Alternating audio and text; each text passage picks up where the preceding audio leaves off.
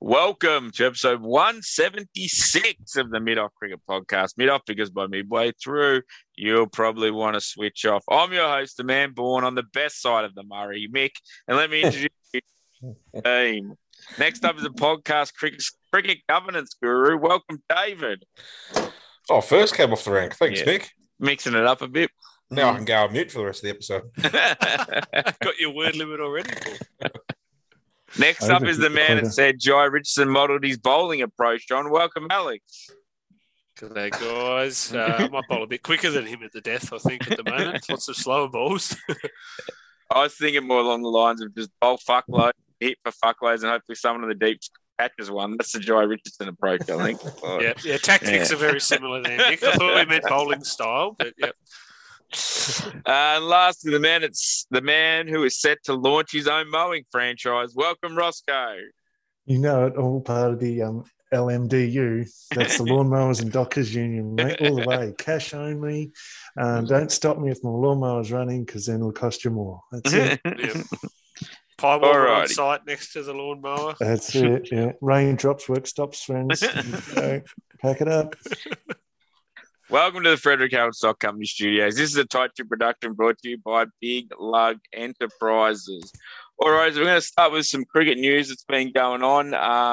So we're going to lead off with just the story that keeps on giving of Justin Langer. So my headline for this part of the agenda was WA Liberal Party goes mad. So the word is that the WA Libs, and so for those who don't live in Australia, the Liberal Party is one of the two major parties in Australia. So the Liberals, who are being copping a blasting at federal and state level pretty much everywhere they go at the moment, the WA ones are getting flogged by Kim Jong McGowan over in the west of our country. And there's word they want to get Justin Langer on board to try and turn the tide, where I think McGowan's got, 96% approval or has and I think or something. So he took on COVID single-handedly and won. Yeah. So why took on the rest of the world. Took on Mars even. That's it, Lord. So he's a galactic warrior, Kim Jong McGowan. And I think that the Liberal Party had something like some ridiculous number, like 2 seats at the state parliament. Yeah, something like that. Something minuscule. Like they went from nearly parity, like every other sort of two-party sort of democracy system, absolutely getting murdered. Just for our internationalists, that's a capital L Liberal Party, and they are the Conservatives. Yeah. Yes. Yep. Unless you thought they were, going to legalise weed and have rainbow serpent festivals every second weekend. The exact opposite. Did the previous are bad? Keep them out. It's that sort of policy line. Yeah. Did the previous leader get done sandpapering something? Is that why they called Justin Langer in? Just got to change their image and get them back to the roots of politics. Yeah, elite mateship in politics. Smile with us. Vote for us. Smile with us. The good thing is we know that Justin Langer loves being challenged. And he loves it. He's going to make a really good politician. Loves a by-election. Yeah. I love by-elections. I love to debate things live on television. Imagine his televised debate. Fucking hell. Yeah, my mates are Australian cricket. They are Australian politics. They are Australian politics. My mates. Acting chairman. Acting speaker. Acting premier. Mediator of this acting debate. Acting mediator provided by Channel 7. Yes. Yeah. One thing the last few days have proven, but is that any photo that gets taken of Justin Langer, he has got crazy fucking eyes. I said this last episode, and I had one of our listeners call me out on it at footy, but I stand by this. The man is fucking insane. I don't care what anyone says. He's got madman eyes. He's fucking insane. Yeah, absolutely. 100% certified. Yeah. He's even... and he's such a getting around doing everything. He's just everywhere at the minute, Justin Langer. Like, I get on Twitter, or someone shows me a feed on Twitter saying he's going to save the WA Liberals. 2 days later, He's got an MND beanie on. Yeah. He's going down the ice slide dressed as Rocky. Yeah. Like, what's going on? What a choice, Like too, one of those by the way. D-grade celebrities. You just can't get him to fuck off. It's like they just turn up everywhere. I'm sure tomorrow I read the paper and he'll be reading the weather on Channel 9 or something. It's like, fuck off. You know, it's next story in Roscoe.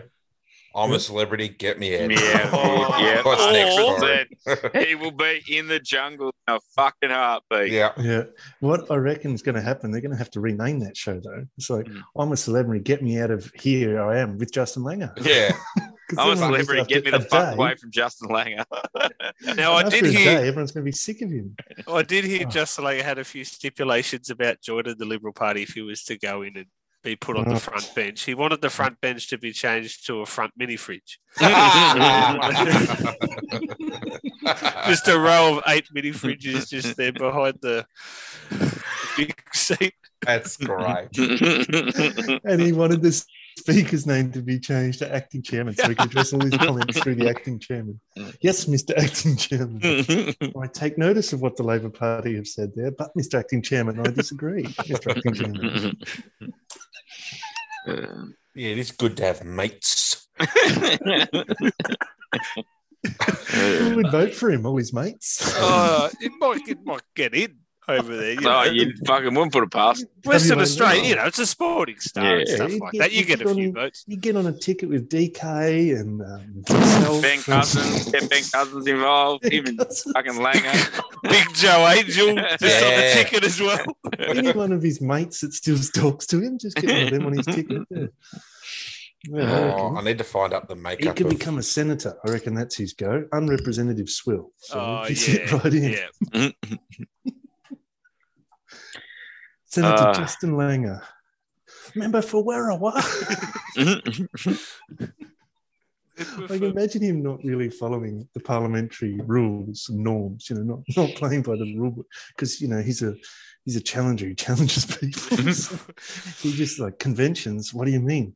I'm a rule breaker. I'm a renegade. I'm Justin Langer. He'll rock up to his first day with his fucking baggy green on. Fucking. Yeah. He'll have a net inside Parliament. I reckon, Mick, his maiden speech to Parliament at whatever level, he'd be there with his baggy green. Fuck yeah. If it's in, yes. That you could... The old shitty one too, not a nice So one. he'll obviously acknowledge the traditional custodians of the land, and then he'll sing Underneath the Southern Cross. Once he's been there for 100 days at the bat and fucking, yeah. 100 days in Parliament. Oh, goodness. And barely, when he hits the 50, just barely acknowledges the room. Off the cap, just handshakes the opposition leader, just a quick handshake. When he's in Parliament and they're having question time and he drops a zinger on someone, he'll go up and glove punch his fellow Liberal Party member, the other one. Oh, bloody hell. I might have 3. He might boost the numbers. Two incumbents and him. Just stand there sledging while the other guy's talking as well. Fuck off, you can't. Yeah, comment, mate. Yeah. Was it me, Mr. Acting Chairman? You just dropped the talking time. Oh, God. Fuck him. He'll go and Alrighty. flick the bales off when no one's Too watching much. and assume the guy got... Severely overexposed Justin Langer in the last 6 months. Oh, it's gone nuts, isn't it? He's just a fucking coach of a sporting team. Does he fall into like the category like, they're going to get readers, they're going to get viewers, eyeballs on it. Like, Michael Clark was everywhere when he finished, those sort of characters that, they leave the game, but people were going to either hate him or love him. So then, therefore, in people the year that Langer played him. He's probably the lowest profile of the blokes who all played 100 tests. Like all the others had bigger profile. Even bloke like Glenn McGrath, who's fairly anonymous, would be better known than Langer. Well, he's too busy shooting wild animals, defenseless animals in Africa. Yeah, in Africa mainly. Yeah. Someone's got to do it. Not going to shoot himself. Let's see. Have a slightly different opinion on that one, Mick. Yeah, someone's going to have a go. Oh, you know that fucking giraffe bought a child. You don't fucking know. An evil giraffe. Yeah. Broke into the fucking night, bought a child, and fucking trolloped off. You don't know. Considered the best over there. Could have been the giraffe equivalent of Pol Pot. We don't know. Don't know. Killed their best giraffe stag dog. So, It could have been giraffe pit bull mix, and it just had bad intentions. Like fucking, who knows? Gonna sing a song. Yeah. Speaking of blokes going out and getting stuck into defenseless animals, Wes Agar's moved up to the top end and bought a fishing rod apparently. So, yeah, fuck! What a story. This is a Bros. You can talk about this because you put this bullshit in our fucking feed to talk about. So here we go, Mr. Slater. Yep. One of the articles that I put in our feed last time, which we did mention briefly, was that the Centre of Excellence is probably going to get reformed or rechanged. It's what it does. And the second part of that article was that the CA digital arm might disappear. And after reading that Wes Agar article, I hope it does soon. It's a good long draw up, good setup. You guys are fucked. Is that Aaron Ramsey? Is that the bloke's name? I don't know. Who writes this? Talk me through the story because I obviously didn't read it in a group chat. He came back from the West Indies in July because no one else went, and he went and he played okay. So he thought he was in for the summer. Playing, white ball cricket for Australia, but then he realised that they hadn't sent the best 8 bowlers to the Caribbean, so he fell down the pecking order.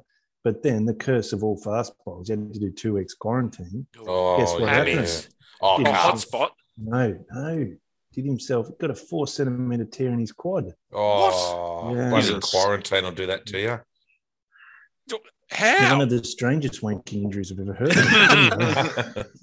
That's what happens when you try a European backhand. Right? It's a difficult move. Everyone knows you've got to stretch before you do that. Maybe he forgot to stretch.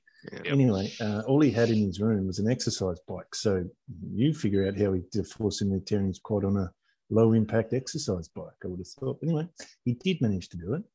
And because he was then seeing himself as a senior bowler in the South Australian fast bowling pack, cartel. He pushed himself a bit too hard to come back too early, and so it was just constant niggles and re-injury, and I think that actually explains why he adopted that running up and down the spot running style, because he was trying to protect the 4-centimetre tear in his quadricep. So very good. Our good friend Dr. Maud, who's always all over all medical issues for us, was right onto that with expert on side strains. Oh yeah. Yeah, it's a side strain specialist. That's his area of expertise. He did a PhD in side strains. Intercostal PhD. Speaks worldwide. That's it. Goes to many foreign conferences, mostly in Phuket and Southeast Asia. Anyway, he had picked up, Dr. Maud, that Wes Agar was running up and down on the spot as he ran into bowl and wasn't producing his usual venom compared to the previous BBL season. So he might have been onto something. He got a fishing rod. Which pains me to say, but I'll say that. So there you go. Anyway, then he's gone up to play NT Strike League or something or other.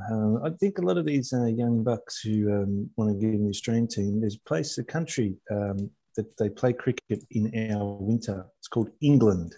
And there's almost unlimited opportunities to play at any level you want over there. Maybe it won't be first-class level, maybe it'll be league cricket, which is a bit like playing Premier cricket here in the capital cities, but you could get a gig there and you play all the time and you come back a better cricketer. But anyway, but he might not have a fishing rod over there. And he might come back 17 kilos heavier like Shane Warne did when he went over and played league cricket.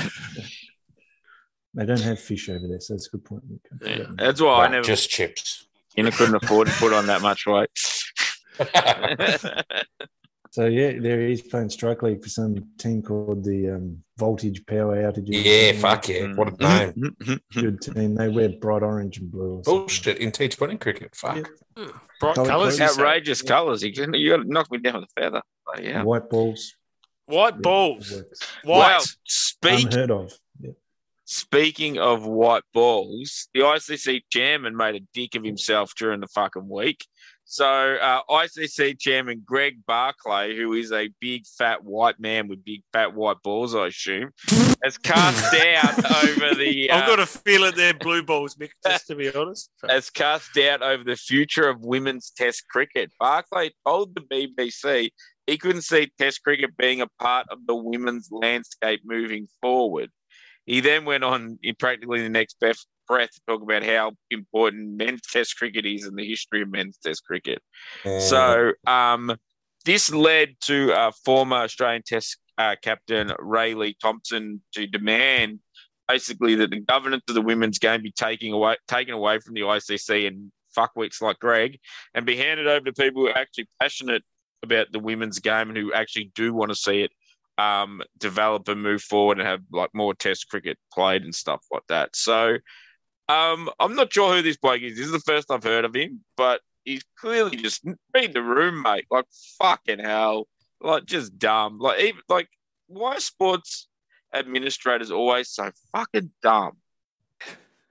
Yeah, it was a very strange interview he did on the BBC. Nick, not only did he bash down the women's game like that, he also said Test cricket, there'll be less Test cricket in the future. A lot of people look towards the ICC to provide some sort of structure and not just sway in the breeze of what boards or independent people with a whole lot of money want to do. They're meant to be sort of a neutral organisation.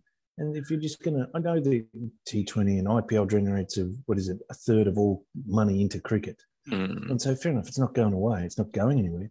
But, wanting the ICC to structure things like, set out things like the Futures Tour program, which is a good thing that they do run, and be perhaps, like we've said, a bit more clear on, okay, you're going on a tour, it's got to be 3 tests, 3 ODIs and 3 T20s. Yeah. Something like that, so that every test playing nation is the same. They've done good things with the Super League, the ODI Super League, which we see has got the 13 teams.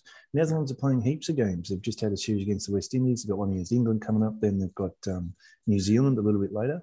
They wouldn't be playing these games if it wasn't for the ODI Super League, and that's an ICC created structure.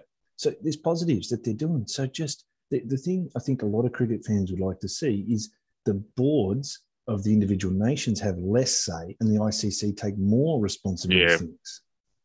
Yeah, but he was like going the other way. It's like, mate, just tell them you got a 6-week window and you've got to have 3 tests, 3 ODIs and 3 T20s. Tour matches are gone. No, there's not ever going to be a tour match again, basically. So that's fine. So then there's the time to play those three formats, 3 of each, done. And then you've got to do 6 weeks in the next country. And just, get the Futures Tour program, it's fine, but get a bit more rigor into it so we actually get that consistency. I agree, Ross. Yep. You know what gets up my goat is the people in power. Tin cans. Oh.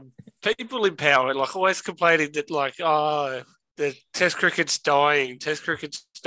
Well, it's been dying since I've been alive, apparently. Yeah. When's it going to fucking die? It's not going to die. Call your jets, like, we have to change the game or do something with it, or, we can't possibly play Test cricket if we're a female because no one will come and watch it and it's not interesting because all the kids like BBL and all the kids like T20. I just don't see it.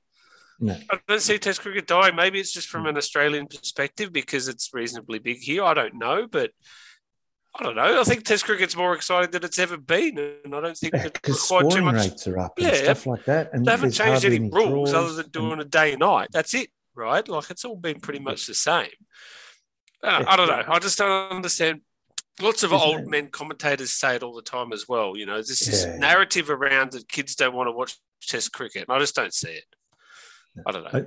I can understand that it's not popular with everyone. It's a long form sport. I don't sit down and watch a golf tournament, but some people do. It goes for 4 days. That's fine. It doesn't appeal to everyone, but it appeals to enough people, and it's constantly getting more people in. It's not like everyone who watches Test cricket is over 60 or over 40. Yeah, that's right. There are people in different age brackets who watch it. I completely agree with all that, Gil. It's just like it's not what you want from a leader of a sport. Oh, this one's on the downturn. It's like, come on, mate, talk up. What are you doing? Talking negative. What are you going to do as chairman of the ICC? What's the fresh ideas you're going to bring? How are you going to make the sport better? Fucking sport. Not talk down one of the formats. But the thing about it, too, like, if any format is dying, it's fucking ODI cricket. ODIs, yeah. Like ODI cricket means, thanks to T20 cricket, means less now than it's ever fucking meant. Yeah. Like England can hang their hat on winning the World Cup, but the reality of it is that, like, It doesn't. It only means something in that tournament. It only means something when it gets to the end, and it only means something to the nation that wins it. Like I can't. Like maybe I'm wrong, but I can't imagine like New Zealand was sitting there going, "Oh fuck, we missed out on that World Cup. Let's fucking burn the fucking stadiums down." Like ODI cricket is what T20 cricket's like really hurt. Like you said, Roscoe with Test cricket, like scoring rates are up. David Warner is going to go down as one of the great Test opening batsmen statistically, whether you like him or not. That's a fucking bloke who 20 years ago would never got anywhere near fucking Test cricket. Like, and now like he almost is the prototype. Like nearly every team has an opener or someone, and I know Haydos was a bit more attacking before Warner as well, but Warner took it to a whole nother level as an opening bat. And you've got you've had him in sides for the last 10 or 15 years, and that's T20. T20 cricket's really amped that up. Like, yeah, absolutely. It was a bizarre one saying about no future for tests in women's cricket, because in the time that I've been watching women's cricket, which isn't very long, there's been more tests played. Yeah. It's coming from a very low base, and I'm not talking about a long time frame. I'm talking maybe over the last, since we've done the podcast, basically 7 years. There'd be one test played. It's been a slow build, but they've played 2 test matches last summer. Australia. Yep. Now, I don't know the last time before that they would have played 2 tests in a home summer. There's work you could do there. That I think it was Alex Blackwell had a tweet saying, "We'll get the top 4 or 5 nations of women's cricket and make their series the multi-format series with a test in each of them." Yeah, absolutely. And like Ashes series, because they've kept the test all the way through. Ashes series should have 2 tests in the women's Ashes. They play 4 days, Thursday to Sunday. There's no reason they couldn't. It just adds one more week to the schedule, and it's not like, I'm not being mean, but it's not like the women cricketers are rushing to get to their next tour. Add another week on to an Ashes series, and I don't see. I know there's a cost associated with that, but one more week, one more ground. You could play the 3 ODIs and the 3 T20s, which seems to be the way that men's cricket is going as well. Play the 3 T20s at one ground. Yeah. Play the 3 ODIs at one ground, and I think that would reduce travel costs and whatever else. Is that really an issue, travel costs? I don't know. I feel like we're past that. Doesn't the ICC have enough money to cover? They should be covering travel for every board. The thing that I just did see, not to get too far off topic, was the broadcast setup. Now, I know that's all covered off, but I would think the broadcasters must love when they see a schedule that says 3 ODIs at one venue. Yeah. They don't have to transport all their shit around. Like, I mean, it's their job and whatever, but they must just be like, yes. I imagine they're big fans of setting up at wherever for 3 ODIs in 5 days and not having to pack all their shit up. Not that should dictate what we do. Oh, well, women's part of it, but broadcast for dollars sure. are massive. But that makes sense though. Like, I don't know, whatever, they're leeches on the game of cricket, but they provide they provide a service that it makes sense. Like, I don't know, drive 4 trucks. I did agree with that. I was thinking, Australia, India, England, South Africa potentially for tests, and New Zealand. New Zealand seem very reluctant, or just haven't had many women's tests scheduled of recent years.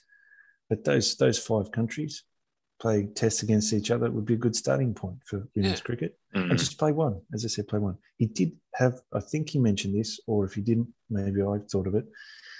If you're just playing tests in women's cricket at international level, that's a bit odd.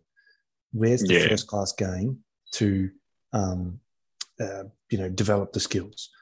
Because if they're playing 4-day tests, then you can have a first-class game go for 3 days. Then I'll be looking at thinking, well, where's the 3-day first-class games in Australia?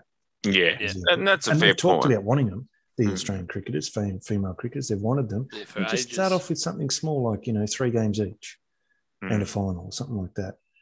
And get that up and running. Because if you want to play 2 tests a summer or even 3 tests in Australian summer, you need to be playing some 3-day. Yeah, that's a fair point as well.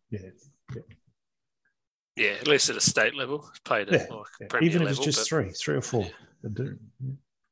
Yeah. So what you've heard, listeners, is that when Ray Thompson gets in charge, you've heard the 4 people who are going to be in charge of governance of the women's game.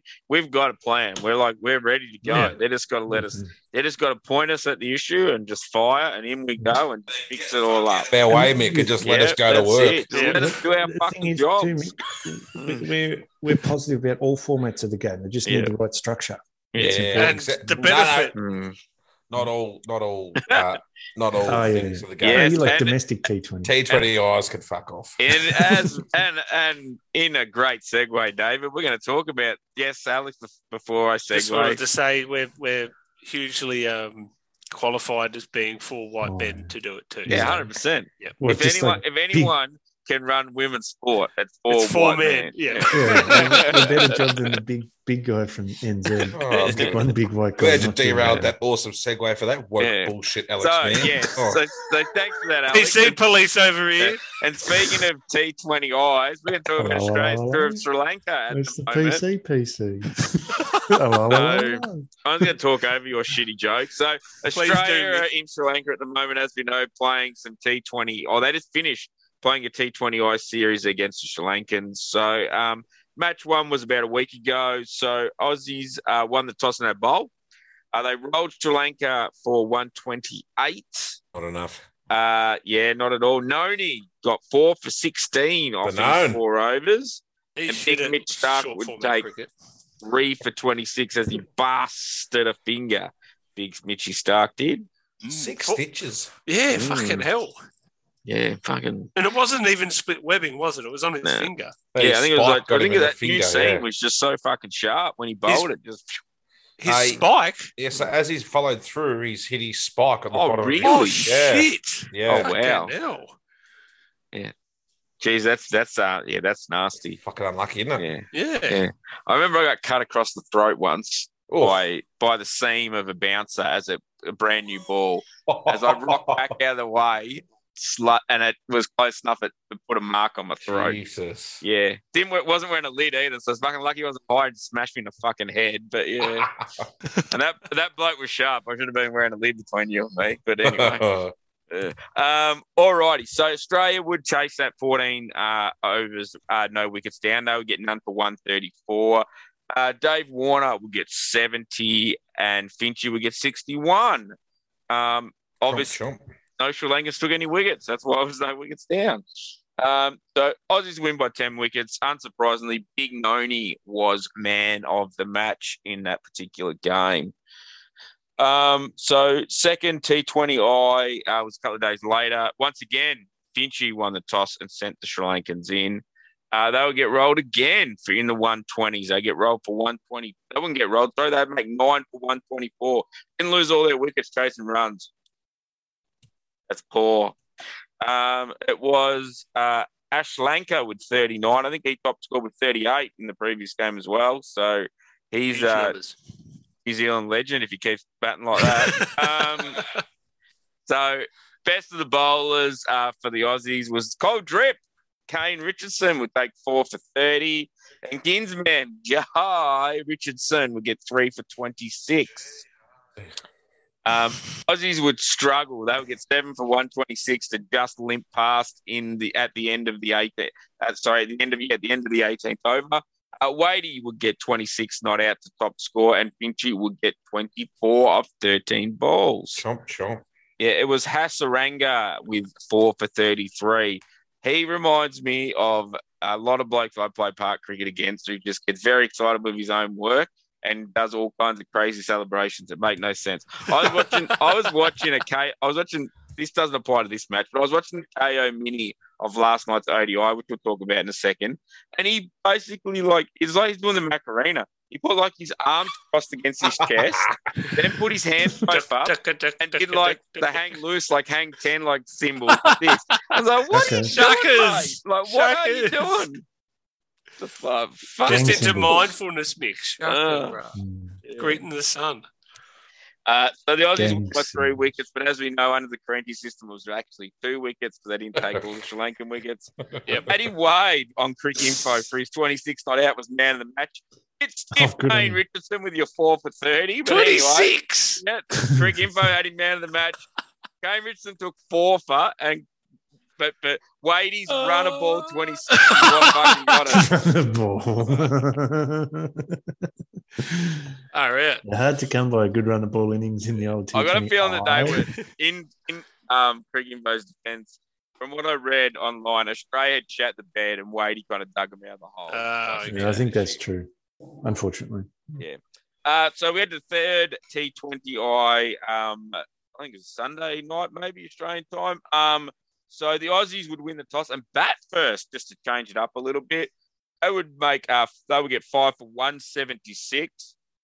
Dave Warner would get 39. Stoinclough would get 38.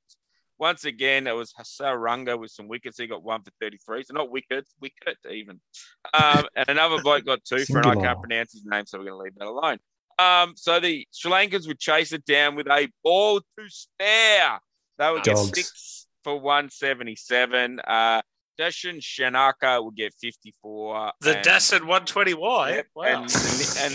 And Patham Nissan Pathfinder will get 27. So Stoinis will get 2 for 8. And Noni will get 2 for 25. Sri Lankans will win by 4 wickets, but as we know, actually lost by a wicket because they 5 Australian wickets and the Aussies 6. So Sri Lanka lost by a wicket. It's still won. Clean sweep. Somehow they won. They got more runs, so they lost by a wicket. And Australia shat the bed bowling at the death too. Just some absolute shit sent down. Is that fucking wide? That was Kane Richardson bowled it. Nearly missed the cut stuff. It was that fucking. It's like you meant to bowl Yorkers, not half volley outside off, just to get carted over cover. Like no one on the deep, just Yeah. So Datsun 180 Shankar was man of the match. Aaron Finch on Cricket Info was the man of the series. Well done, Finchy. On your Finchy, chomp. Didn't win any man of the matches, but won the man of the series. I think he scored the most runs out of everyone. Okay. Come on. Consistency. You got to Not give bad it to for a him. bloke who everyone wanted fucking kicked out the side fucking 2 weeks. He's a good T20 player, Mickey. Everyone wanted him out except Ronnie. Us. Ronnie wanted him in. He said he's going to be in these 2 sides The for as long as he important wants to. Us. He'll retire after the World Cup, and everyone will just leave it alone. So it'll be I fine. mentioned this during the week, and he will balloon out too when he retires. Oh, and so he should. He's barely holding on at the moment. I think. He talked like he hasn't already started, but anyway. But he's still sort of, athlete. He's fit fat. That's what he is. Yeah. But he's the quickest fat bloke between the wickets I've ever seen. As a fat bloke, he does not run well with it. Finchy is a superstar fat runner. Yeah, he does everything fine. So, his weight or whatever is not an issue. He's got a bad knee, doesn't he? So I can't imagine he's doing a lot of there is something like that where he can't do a lot of running and stuff, apparently. Yeah. But, he's like me, I got KFC elbow. I just can't fucking, all right. Also, that tour is involving some ODIs, the dead format we've been talking about. So they played an ODI last night as we record this, or early this morning even. So Sri Lanka would get 7 for 300 off their 50 overs. And a bit of rain would get about, which would alter the result. But with Mendes, who would get 86 not out. And once again, the Nissan Pathfinder would get 56. Ashton Agar get 2 for 49 off his 10. And Marnus would take 2 for 19 off 3. I was very critical when I was watching this to myself alone. I was like, why the fuck is Marnus bowling so much in the last 10 overs? He did a good job. Yes, he did. And I was like, it's bullshit. But, a couple of ranked full bangers, hold out wickets, but who cares? Who cares? That's fine. I was pleased to see it, Alex, because I feel too often Australia, which happens a lot in ODI cricket, they go too much down the formula. Yeah. These blokes have to bowl at this over, this guy's going to come back on. It was great to see Marnus bowling a bit of part-time leg spin in the 43rd over, I thought. Just shows a bit of flexibility. Yes, David. The big Stoincloth did his side. I think the Stoic only bowled 1 over or something last night. Okay. 1 over for 3, and then he's done a Mords. Oh, yes. Dr. Mords. Mm-hmm. So did Dr. Mord on the case. Ashton Agar did a Mord in the same game. Yeah, I got injured. I didn't realise Stoincloth got injured as well. Yeah, walking wounded. Smudger was cramping up something chronic in his hammy too. He had to get Carey to do the old stop your hammy cramping stretch thing, hold your toes back, and he was hobbling around half the day. There you go. Falling like flies. And Kanye Richardson's done a hammy. He's gone. It might mean big Scotty Boland gets to play, so I'm all for it. Oh, I think he's injured. The fucking better. We need the big Boland. I think he's injured already, Mick. I think he's come home, hasn't he, Bolo? No, he was fucking giving high fives on the KO Mini this morning. Fucking oath he was the big fella. Yeah, he's in the bench giving high fives after they won. And they won, so I'm going to tell you how they won. So under Duckworth Lewis, they didn't have to chase 300. They had to chase 282. So they did that. So they chased it 8 wickets down. Glenn Maxwell was given out to one of the worst fucking LB decisions I've ever seen. They got turned over, and he would make 80 not out. Old mate, he's been out here before as well. I think he's Sri Lankan umpire and Indian umpire. Not my man Kumar Dharmasena. Oh yeah, he was fucking terrible. Yeah. He was giving LBWs out like he wanted to go home early. That was fucking ridiculous. I've never seen so many spinners get LBWs in my entire life. It was like pew pew pew pew pew. One for you, one for you, one for you. I reckon. I reckon an LB. He came back to Australia. Maybe it was against the Indian series, and I reckon he went like 8 dismissals in a row where he got an overturned. Like it was just it's out, not out, out. Yeah, good. Was he? Yeah, he's got sore arms from crossing himself. Yeah. Is he the one who was going around for a big trot out at square leg at one stage? Maybe. Maybe he did have to get somewhere. The Ranger they might have, pushed the finish time out. And he's like, fuck this, I'm not hanging around. Yeah, Maxwell's one. Like in fairness, like some of these were turning fucking wild, but Maxwell's one lands on probably middle. Turns, hits him outside fucking leg, and old mate just goes, pow, fucking straight up. See you later. But Maxwell hit 2 sixes to win the game too, which was fucking fantastic. Yeah, nice. That was good old-fashioned Maxwell show. He does this once a series. They might as well drop him now because he's once a series. I was going to say once every 5 series. But he gets a good run out a series too, so you've got to leave him on until he gets a run out. Good for David. Tailender on Norton. He came in requiring 93 to win and got 80 of them. They got 80. Jeez, wow. It's unreal. So, for those of you playing at home as well, if you haven't watched it and you've got KO or you've got the internet, go find the highlights and watch Steve Smith go fucking out. And if you have not seen 15 blokes go out and park cricket like that in your life, you're a fucking liar. It was a half-track leg spinner. He tried to hit out of the ground and bowled him halfway up fucking middle. It was one of the worst dismissals I have ever fucking seen. It was so good. It was so bad.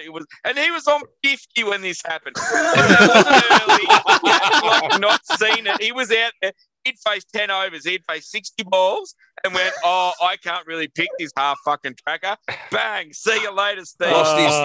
He lost his hands for one ball.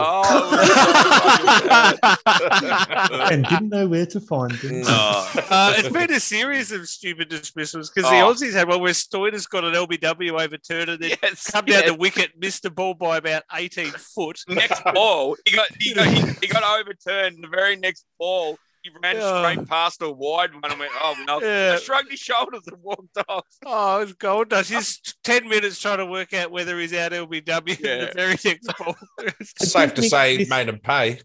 Oh, yeah. Well, no one yelled it out from the sideline, so we didn't know he had that was the problem. No one told you. I think, Mick, this, although you were saying earlier, ODIs is a dead format, I think this is your most animated ODI report of all time. This was comedic gold. It really fucking was. So it was Hasaranga would get 4 for 58 off 9 overs, and the debuting Dineth Walaj would get 2 for 49 off his 7. He was turning it a mile, but did he cop some fucking stick from Maxwell? Maxwell gave it. That's what actually really helped Maxwell on this too, because everyone knows he does not mind facing a spinner with no helmet on, and he took great joy in belting the Sri Lankan bloke. Pretty good on slow decks, slow spinning decks too, Maxwell. Seems to do all right in the IPL a fair bit, and every time we go to Asia. Yeah. Now, Mick, do you know how many ODIs there are in this series?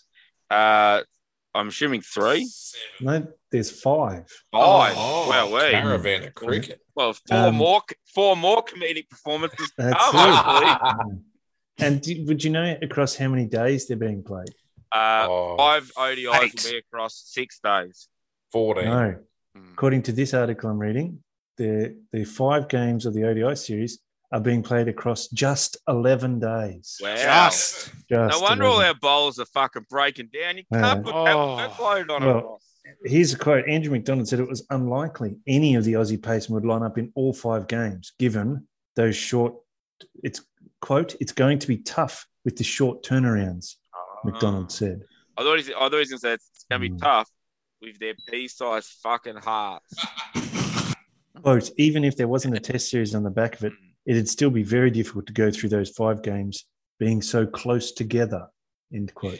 All I can say, Ross, as a former tearaway quick, I just think, like, I used to bowl 40 overs of 130K fucking in-swingers and just come back the next week and bowl another 40. They're just not good enough, mate. I was wondering what McDonald's considers to be a short turnaround or close together, and what his ideal one would be. Maybe play one on Saturday, then the next one the following Saturday. Is that what he's hoping cricket for? Well, I've got some news for Ronnie McDonald. Some of them might have to turn up in all 5 of the fucking games because there's not many bowlers left. Yeah. I've got an injury list here for you if you like, Nick. Yes, let's do it. June 4, Abbott breaks a finger. June 7, Stark slices his finger open on his bowling spike. June 8, Mitch Marsh pings a calf. June 11, Coldrip does a hammy. Both on June 14, Agar and Stoyne do a Maud. So that's 6 people who would bowl for us in one-day cricket out. Have they been in quarantine? Is that what's happened to them? Oh, maybe. Or exercise bike injuries. Yeah. Well, I think Abbott broke his finger knocking it on a coffee table as he walked past in quarantine. So right. I thought he might have been knocking in a bat and just missed the bat. Or he might have been going a bit out of the Spotify. Yeah. Broke a finger. That's going real fucking hard. I was just giving a few pointers. It was hard as the cat said. So. We have 4 ODIs left. I'm hearing that this now means that by the end of this series, Scotty Boland will have 40 wickets. Yep, and 4 man of the match, ODI man of the match. He'll be man of the series with 40 wickets. 40 overs, exactly. Yeah. Taking 1 wicket every over. Yeah. That's all you got to do, mate. Just take a wicket every over. That's all you got to do. It's not that Cricket's hard. not hard. Nah. No, it's not a hard game. Just win. Yeah. Just be better than the opposition. Just make more runs than the oppo. It's not that fucking hard. Yeah. Simple and even game. if you take more wickets, you still win. Yeah. Even when you've lost. Unless you're on the Carenti method, then you lose. If you don't take more wickets. It's just it's not a perfect system, but it's a system, Alex. Like the Duckworth Lewis. Not perfect. But it's our system. He's a fuckwit, but he's our fuckwit. Only Duckworth was a fuckwit. Lewis was Lewis is all right. Ripping bloke. Yeah, ripping lad. Good egg. Yeah. Great egg. Alrighty. So speaking of tours that involve Australia eggs. And eggs. Yeah. So South Africa meant to be touring Australia in January, but there is talk that the one-day games between the Aussies and the Saffers could be cancelled if they cannot be rescheduled because the organisers the touring team's domestic T20 tournament refuses to allow players to remain in Sydney, in Australia, following the Sydney Test. So the domestic competition in South Africa, apparently as well as the UAE T20 League, have got a lot of backing out of India. So the BCCI are basically throwing money into other comps to build them up and using that now to fuck up international cricket all over the world, not just for their little IPL section of the world. Right. So, so apparently that's going to, so the South Africans are basically just going, this is where the money is. If you don't do what we want, we're just not going to fucking play there. Imagine not playing for your country because you could be playing Ram Slam or whatever the fuck they call it these days. It's their third attempt to get it off the ground. Yeah. So I think it's fair enough. I mean, we talked about ODIs being the dead format, so just slot them in some other time. It's fine. The reality is they could come Africa here. nearly lost their test status, so just fucking get rid of them. They can play fucking domestic T20s as they want. They can fuck off. Slam as many Rams as they want once they're out of the Australia should just jet over now at the end of the Sri Lanka tour and just knock off 3 ODIs against South. Log them. Yeah. Just go over there, fucking beat the shit out of them, fucking go home. Fucking come home. Well, fucking oath. We've got time. We're playing 5 games in 11 days. We can slit it. Got 'em in Get a between. couple few more. Yeah, just That's a South good Africa point. come over Sri We've got Lanka. at least 5 days spare in between. Yeah. Grab the red eye straight Yeah, after Sri the Lanka. Go over to Sorry. Colombo, boys. We'll knock these out. Fucking South In a day. Africa in India at the moment playing T20 on. Oh, Perfect. neutral venue. Just Nah, come on down, we'll boys. play it It's in probably a Pakistan. 2-hour flight or something. Yeah, That's it. job done. Yeah, that's the sort of scheduling we need because England now have a weekend off because they played 2 tests in a row against New Zealand. They've got the empty weekend before the 3rd test next weekend. What are they doing on this weekend? They're playing 3 ODIs against the Netherlands in the Netherlands. Mad That's not good to. scheduling. Mad not to, really. Yeah. Is Kavasi playing? Of No. course, yeah, No. have to be. What about Dirk Nannis? No. No. Peter Seeler is the. Fucking, good, he's with no captain, Kavasi or Nannis, Netherlands barely stand a chance. Yeah, Ben Cooper's And not a there Hugen either. band. Mm. Yeah, Tim van der Gugden. Yeah. Didn't make the cut. Alistair Overeem, the former Dutch K1 kickboxer, he might fucking. Mark Overmars. Him Dennis and Josh Bergkamp's Butler back can coming try in and kick each three. other's fucking heads off. Overeem and Butler, fucking K1 kickboxing fucking match. Edwin van der Sar's opening the bowling, big Yeah. tall unit. Yeah, Johan Crufts. Just Aiming crafty for number the- 4. Well, Just Murray waiting for Good. the others to take the Hey, shine off the ball and Zimbabwe come in must and be very good. push some crafty singles. I think that's his go. Total cricket, he calls it. Yeah.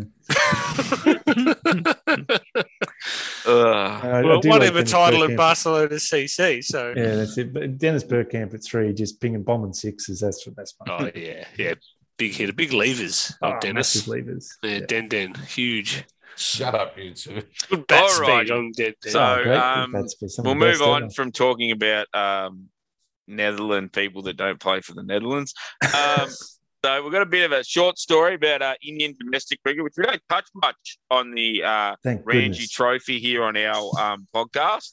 And there's a There's reason one for that because, domestic cricket tournament I hate, Mick. It's Ranji Trophy. Yeah. So Is it? this better be brief. it's in the bottom 3. Or else, Mick. Oh, so, God. We don't know So- what Rock Russell do. Yeah, look what I'm going to do. Yeah. Oh, Yeah. he's muted no, himself. you muted yourself. Heaven forbid we have to listen to you. Can we So, edit into like children cheering in the background once he's done that? So Yeah, I just hang on. I did that sound up. Hang on. So the Bengal Cricket Club in the Ranji Trophy have broken a 129-year-old first-class course they record. have. They had 9 batsmen make a half century in their Ranji Trophy match. So they would declare 7 for 773 in their Jesus. first innings. It was a quarter final, so home final. You just got to bat until you get in the final. So they were playing Jakarta in Bangalore, so good on them. So 2 batsmen would score centuries, and that was Sudip Gahamari with top score with 186, and the other bloke got a ton too. We don't know who he is because the article didn't say. So then the other seven other blokes would all pass 50. So their innings beat a first-class record that has stood since 1893 when a touring Australian side made 8 half-centuries in a 843-run innings against the combined team from Oxford and Cambridge Universities in Portsmouth.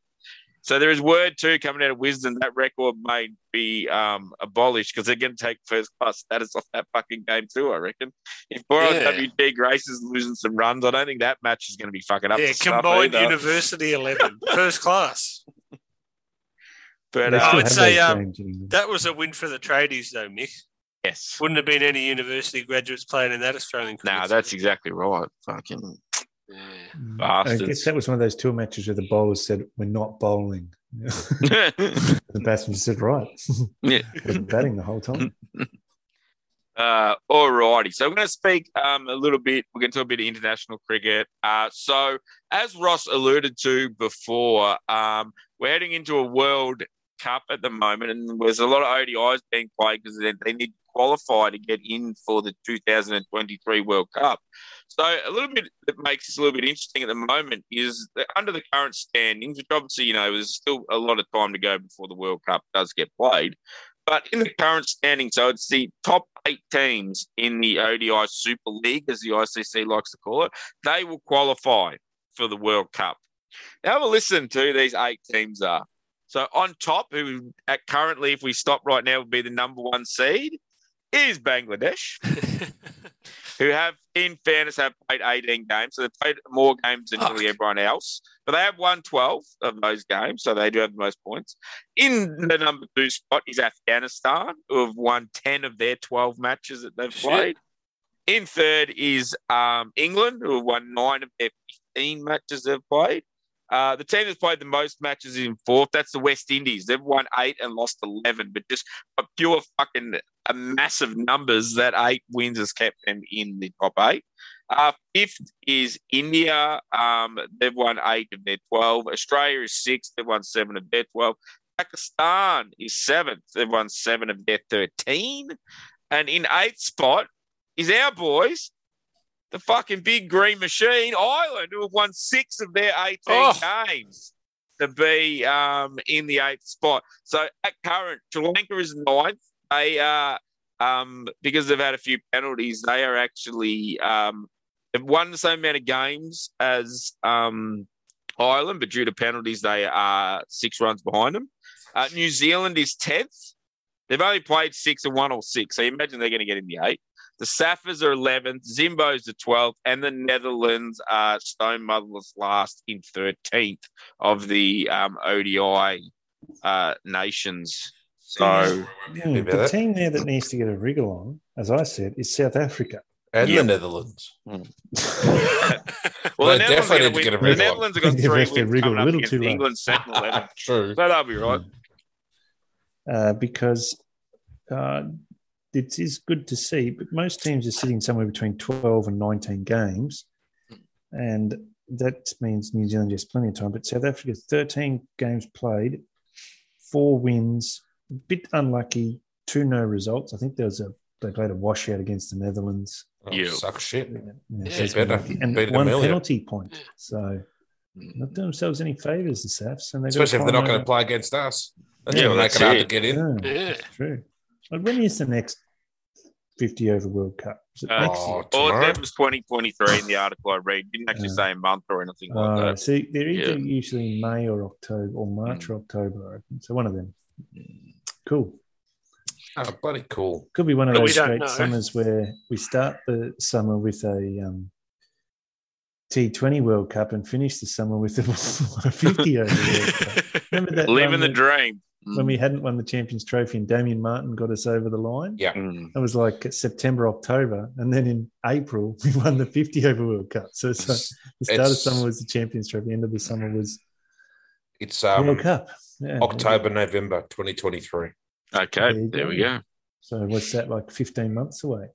Not long, really, in the grand scheme of things. Countdown starts now, doesn't it, really? Yeah. It's got to start playing some weird 11s Australia like they usually do and lead up to 50 World Cup. Start playing some absolute minnow people. Well, the flaming cricket bat relay must start soon as it gets to the 500 day. My favourite is when they get a scuba guy with a flaming bat underwater to go. Yeah, that's my favourite one. Yeah, that's good, that one. Oh, great. When it goes through, India and they put it on a rickshaw or something like that. It's just great. Yeah. Someone uses it in the nets for smokes a few shots. Yeah. Oh, good. Yeah. Then they burn the stadium down. Mark Vermeulen does it in Zimbabwe. Very good. That's a name. Burns down the Zimbabwe Cricket Academy. The flaming cricket bat. Real happy with that one, Ross, are you? When that was a good cricket story. bat ideas go bad. It's the Mark Vermeulen story. All righty. So we're going to move on from that. So we're going to talk a little bit of international cricket. So this one's been getting a lot of airplay, mainly for the reason that there's not much else going on at the moment. So England and New Zealand are playing. Do we have to talk about it, Big? Are playing a test series against each other. So we'll touch on the highlights. So the first test happened. There was 17 wickets in one day because they're all fucking cabbages.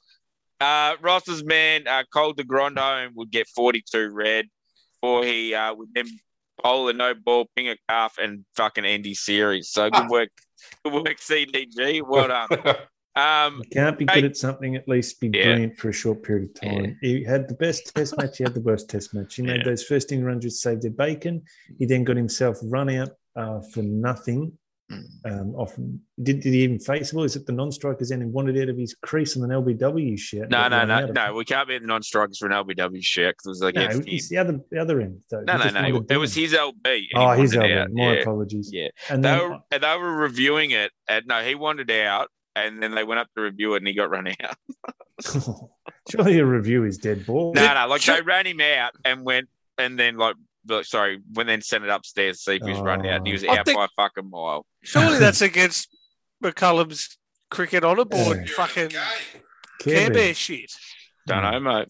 Then you can't just, he didn't know he'd walked out of the crease. Maybe being a New Zealander with a record for assault outweighs being a New Zealand Care Bear. So the captain the good story about Colin de Gromholm was he's actually from Zimbabwe. Oh, anyway, even better. Yeah. Mm-hmm. The worst bit about his test was, and I watched this, I was watching at the time and watched like the whole session or whatever. The fast bowlers had a bit of go, and Stokes was in, and he'd only been in for about an over or two, and they made a bowling change, and on came Colin de Gromholm. And Stokes charged him every ball and took about the fifth ball he ever took an ugly swipe at him and got caught behind, and then they went upstairs and Cole had overstepped by a couple of millimeters. He was about fucked. Just so bad, and it probably cost him the test match, to be honest. Stokes went on and made some runs. Yeah. Of it. So almost probably threw my phone on the floor. One of the big highlights of the test match from an England point of view was probably Jake Leach getting injured. Because it opened the door for him to actually bring in a bloke who could bowl, and that was young Matthew Potts, who came in and took 4 for 13 off 9.2 overs. So fucking Jesus!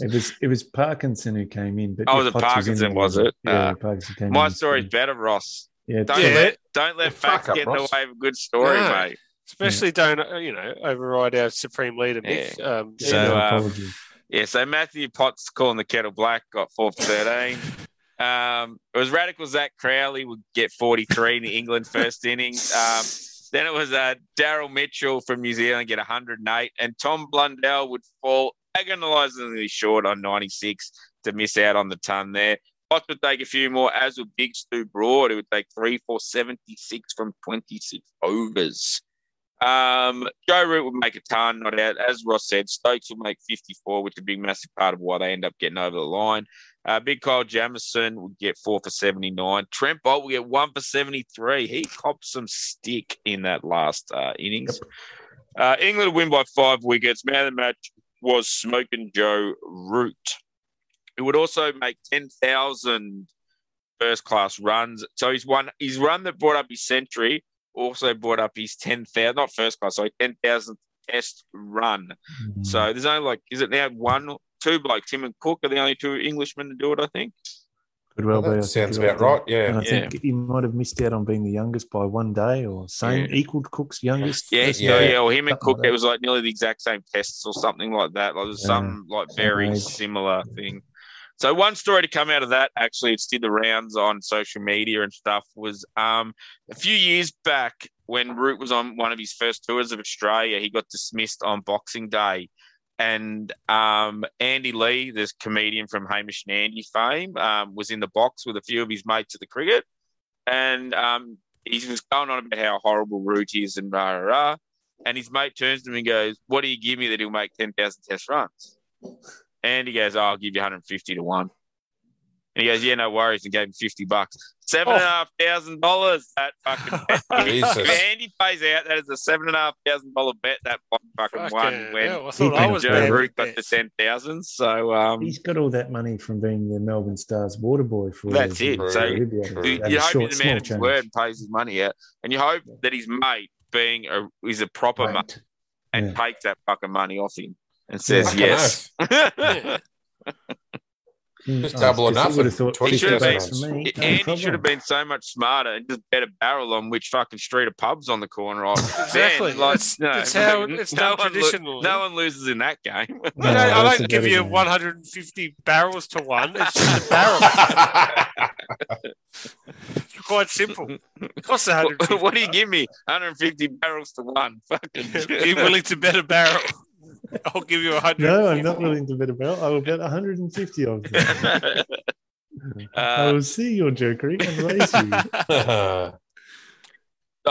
you. So the second test recently wrapped up between these two nations as well. Yes, Alex. Did Leach get over his neck concussion? Well, he got back in, didn't he? Yes, he did. Isn't it mandatory In 12-day fairness, break? Alex, like you were getting stuck in about his neck concussion, mate. As a man who's landed on his head a fucking number of times, that will give you a fucking concussion doing what he fucking did. But he come off holding his neck. Yeah, but you never Your fucking brain stems in your neck. Yeah, I know. Like, fuck, I bet if I bump you on the top of the head hard enough, you might hold your neck too, buddy. Fucking. Oh, yeah, okay. I was wondering where you're going with that, but I can see the physics of that. Yeah. But, like, it can't have been that bad of a... Yeah, but it's the impact. You guys think like the impact of going bang puts your shutter all down your fucking spine. Yeah, Like, but Dr. Maud's called it. He called it that, like, I bet you bet he goes off with concussion now, and it's not really concussion. Because that's the only way you can get a player to come in and actually do anything. They put him out on the fence, and they said, first one that's hit out near you, acrobatically dive on your head. We've got all the trouble of picking you, and in the first session, can you please dive on the ground because we're going to pick someone else. And if it does go astray, we promise we'll buy you the best wheelchair if it fucking doesn't work out. Because after the first over, they suddenly realised they'd made a mistake. We need a much younger spinner now. Going in off spin is probably a bit fucking much too. He's an Ashton Agar straight breaker. I've got some listener feedback about. We'll talk. I'm going to talk about this test, and we'll talk about that, Roscoe. No worries. I've got to read out. So New Zealand batted first in the second test. They would make 553 before they would all be dismissed. Big Daryl Mitchell was in the runs again, getting 190, and Tom Blundell would get that elusive ton, making 106. Jimmy Anderson. Daryl Mitchell, isn't he? Yeah, he's in a fucking good form at the moment. Belton. A very Australian sounding name, Daryl Mitchell. Big Dazzler. And he makes runs, which makes him very Australian compared to being a New Zealander. His average this year is you put him at he wouldn't actually get a bust in the Hall of Fame. They'd probably embalm his body and put him in an open coffin so everyone could look at him. He'd get a fucking wing in the Hall of Fame. Daryl Mitchell sweet. Yeah. In reply, England would make 539. Big Joe Root would get 176. And Ginsman, is it Ginsman maybe, or someone else doesn't like him? Ollie Pope would get 145. He doesn't like anyone. You could just go with his my man. I don't mind. Trent Bolt would take the Ginford, taking 5 for 106. It's tough to do. Thankfully for him, I don't think the game was at Lords, so that won't go up any fucking boards anywhere. So that's good for Trent. And Michael Bracewell would take 3 for 62. Second time up, the New Zealanders would get rolled for 284. Daryl Mitchell in the run again with 62 not out. Stu Boyd would take 3 for Matty Potts to get a couple. It was in the final innings, England would chase down 299 for victory with 5 wickets down. Ross's man, Johnny Bairstow, the man whose mouth is more open than a clown at Luna Park, would get 136 from 92 balls. He was fucking whacking them everywhere. Benny Stokes would get 75 not out. Trent Bolt would get 3 for 94 to be the best of the Englishmen. Now, just a quick stat on this match before we talk about the other thing, Roscoe. So, in the history of Test cricket, this match had the most runs scored from boundaries. So, this was the most runs ever in a Test match scored from 4s and 6s. So, of the quick maths, 1,000, about 1,500 runs that got scored in this match, maybe 1,600. 1,044 of those runs came from boundaries. So that's basically 2/3. There was 225 4s and 24 6s. Yes, Alexander. Do we have the stats on all run 4s? How many? The ground's not it's in brackets. It's in brackets. It says 2. Yeah. Cool. Yeah. That's what I thought. I just want to check my numbers. I'll just run you through a bit of the happenings on the last day. So England had to chase that 299 with, I think it was a minimum of 72 overs that New Zealand had to bowl. They got through to, they had 20 minutes or so, I think it was, before the lunch break, and they only lost 1 wicket. Then Alex Lees looks like a decent opener. On he does look Nasser right. Hussain, we might remember his rant this time last year about all the funny techniques and his big rant about Brian Lara, you're wrong. Ricky Ponting, you're wrong. Listing off these half a dozen great players with true techniques, and then saying Rory Burns is right with his silly lifting paddle. So I remember that. What a segment. Yeah. So he was waxing lyrical and saying, "Oh, look at this guy with a simple standard technique." He does look good, but he does look good, Lewis. He hit the first 3 in the first over. He hit 3 4s. So that set the tone for them. They lost a couple of wickets. They wobbled a bit. They ended up 3 for 50. Joe Root was caught and bowled by Trent Bolt, Trent at Trent Bridge. Mm-hmm. And they were about 3 for 50 odd. But then Bairstow and Stokes steadied the ship. The Gingers. And, then they went to tea and came out after tea. I think they still needed 170 after tea. And they then went absolutely nuts. Bairstow got all the strike. He just teed off. He hit 6 after 6, straight down the ground, over square leg, wherever the hell he wanted. He hit 102, not all of them, but pretty much all, 102 off the first 9 overs after tea. Wow. It was unbelievable. Jesus. And then he was on track to get the fastest ever century by an Englishman, but ended up being a couple of balls short. And one of the great highlights of the commentary was they put up a graphic of the 3 or 4 players who were in the zone of getting them. One was Stokes, Bairstow, and then some bloke from the 1890s or something. Pops up with that, the really tight caps. Really tight, and it had a mustache. And Mark Butcher goes, whatever the bloke's name was, like Jeb Collins or something. There's a naughty-looking mustache on him, doesn't he? It's very funny. Naughty-looking mustache. Naughty-looking mustache, yeah. And I know those sort of things, we do enjoy the coverage from the UK and the Sky Sports team because they've got some really good commentators. My last little highlight of the cricket, of course, the crowd was up and about, which was annoying me, but of course, just a little bit of atherton come from listening to Michael Atherton. The 12th man came out, can't remember his name. He was wearing a pair of Peter Siddle sunglasses, those God. like blue things or other.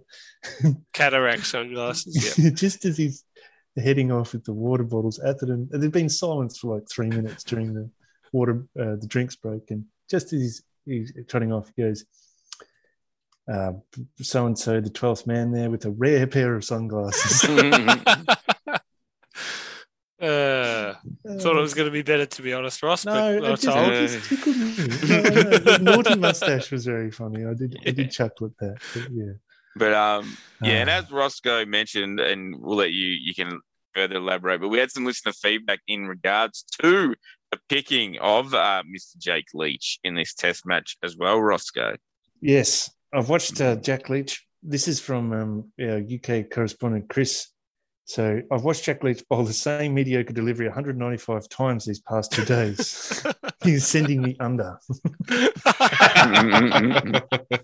can you bowl off spin at test level in England and think you'll get by with no variations?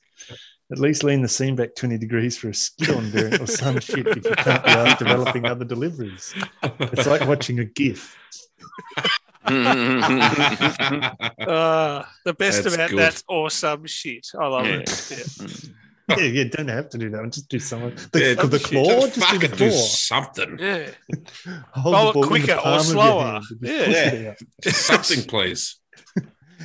Parkinson benched for this test. At least Moeen Ali has said he's open to a comeback. I can't bear to watch this. Do they end up with another Jack Leach fan club member? Yeah. President, CEO, and secretary of the Jack Leach. Going to get T-shirts made. I love Leach. Yeah. King of Spain. Yeah. With a pair of eyeglass spectacles. Rare ones. Rare ones. The rarer the better. Good.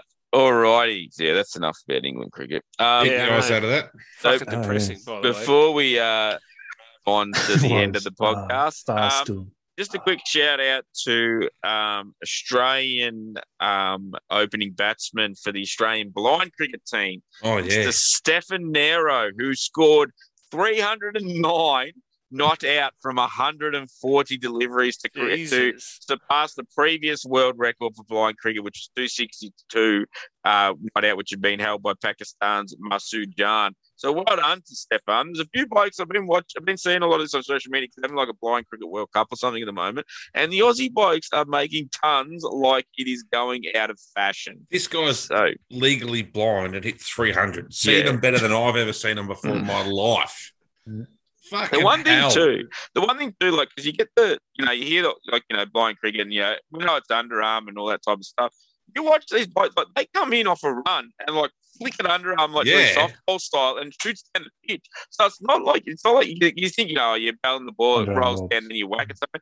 I saw a bloke yesterday in one of the highlights I watched play a fucking reverse sweep. He can barely hit a sweep. This bloke played a reverse sweep. It's like it's astounding to watch. Like some of the shots these blokes played, he's fucking very entertaining to watch. So well done to the boys. They're killing it. They're currently the Australian blind cricket team. So well done to all involved. And I got a feeling they're going to be getting some silverware in the next few weeks or so. So we'll get around them. Yeah, that'll be good. King Oak, we will. If Chopper Reed played blind cricket. Say I'm legally fucking blind. I can't even fucking see. Oh, right. I was like, where the fuck are you going? Where's this story going?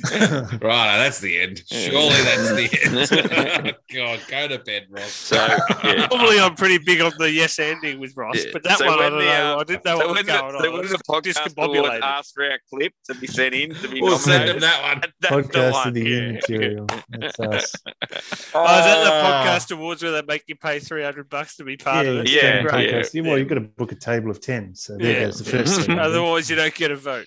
Yeah. That's why. Fantastic. So, listener feedback. I actually got a bit of listener feedback on the weekend. So, I ran into a couple of our listeners at the footy. So, I ran into the Huswa, who said thanks for the shout out on the show a couple of weeks back. So no worries, Grant. You get another one. So next time you see me, you can thank me again. So that's not quite feedback. A vicious cycle of just shouting him out. Yeah, that's feedback works. That's critical mass, I think. Is that how it works? I had one of the chaps in the footy side I coach let me know he's been listening to our podcast, which I was a little bit surprised by. Does he have a name, Mick, or just a chat? His name is Jamie Coo. So thank you, Cooey, for having listened to us. He thought we were a little bit hard on Justin Langer, and he thought that my comment, Justin Langer is fucking insane, was a little bit much. Come on, Jamie. He's a big fan of JL, and he didn't believe in our theory that JL should have got sacked after all the bullshit with losing to India. All I can say to that, Cooey, is like I said to you on the day, yes, he should have. So, but also, what's his name? What's this fella's name? Start your own podcast. I'll listen to that and tell you you're wrong. All right. What's his name? This fella? Jamie. You're allowed to be wrong, Jamie. It's fine. Don't worry about it. Acknowledging it's the first part of it. You're allowed to be wrong. It's okay, mate. And also find something better to do. If you listen to our podcast, you got some. If he's playing for you, Mick, he's probably from the country. So I assume it was in between Oyen and Sea Lake. He was driving and thought, I better put this on. I've got nothing else. 3 hours finished. Jamie lives in the shadows of the Slades cricket sunny Sunbury. Oh, anything else, mate? Otherwise, he might get robbed or something. Was he the bloke who stole that salt shaker at the pub? Get any other personal details about this guy? Passport number, something like that. No, driver's license. No, but he's actually he's a ripping lad, Jamie. He plays cricket as well. He's a little bit younger than me. He's around the same age. Difference is he bowls up and down seamers, so his career is unfortunately coming towards an end. Well, I'm going to bowl straight breaks till I'm about 75 and have played 700 games. Learn how to bowl offies, Jamie. Yeah, that's it. Come bowl offies, Jamie. All righty, that'll do us here at the Mid-Off Cricket Podcast. Fucking hell, it's been a long one. So yes, Roscoe.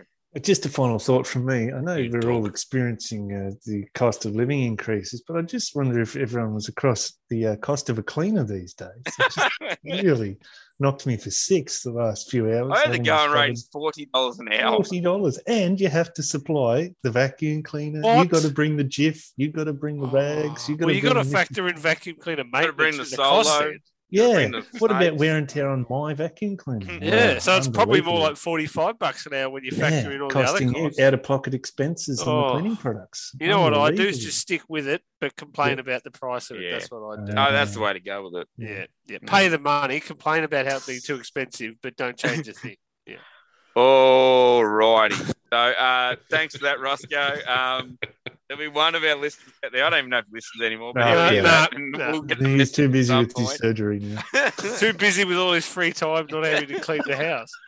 just researching his latest POD on the side stream. All righty. So, what's the next major holiday coming? There's not really a major one coming for a while. Melbourne Cup. Melbourne Cup. So get your Frederick Harold socks. I'm sure there's ones with horses on them. Get ready for the Melbourne Cup. You can never get in too early. That's what I've always said, Mick, about the Melbourne Cup. You need your socks, and you can never get in too early just to fucking get them. The Frederick Harold Sock Company, do yourself a favour, get yourself some socks. And as they say in the classic, that's my opinion, so fuck you. All righty, that'll do it. Fucking hell.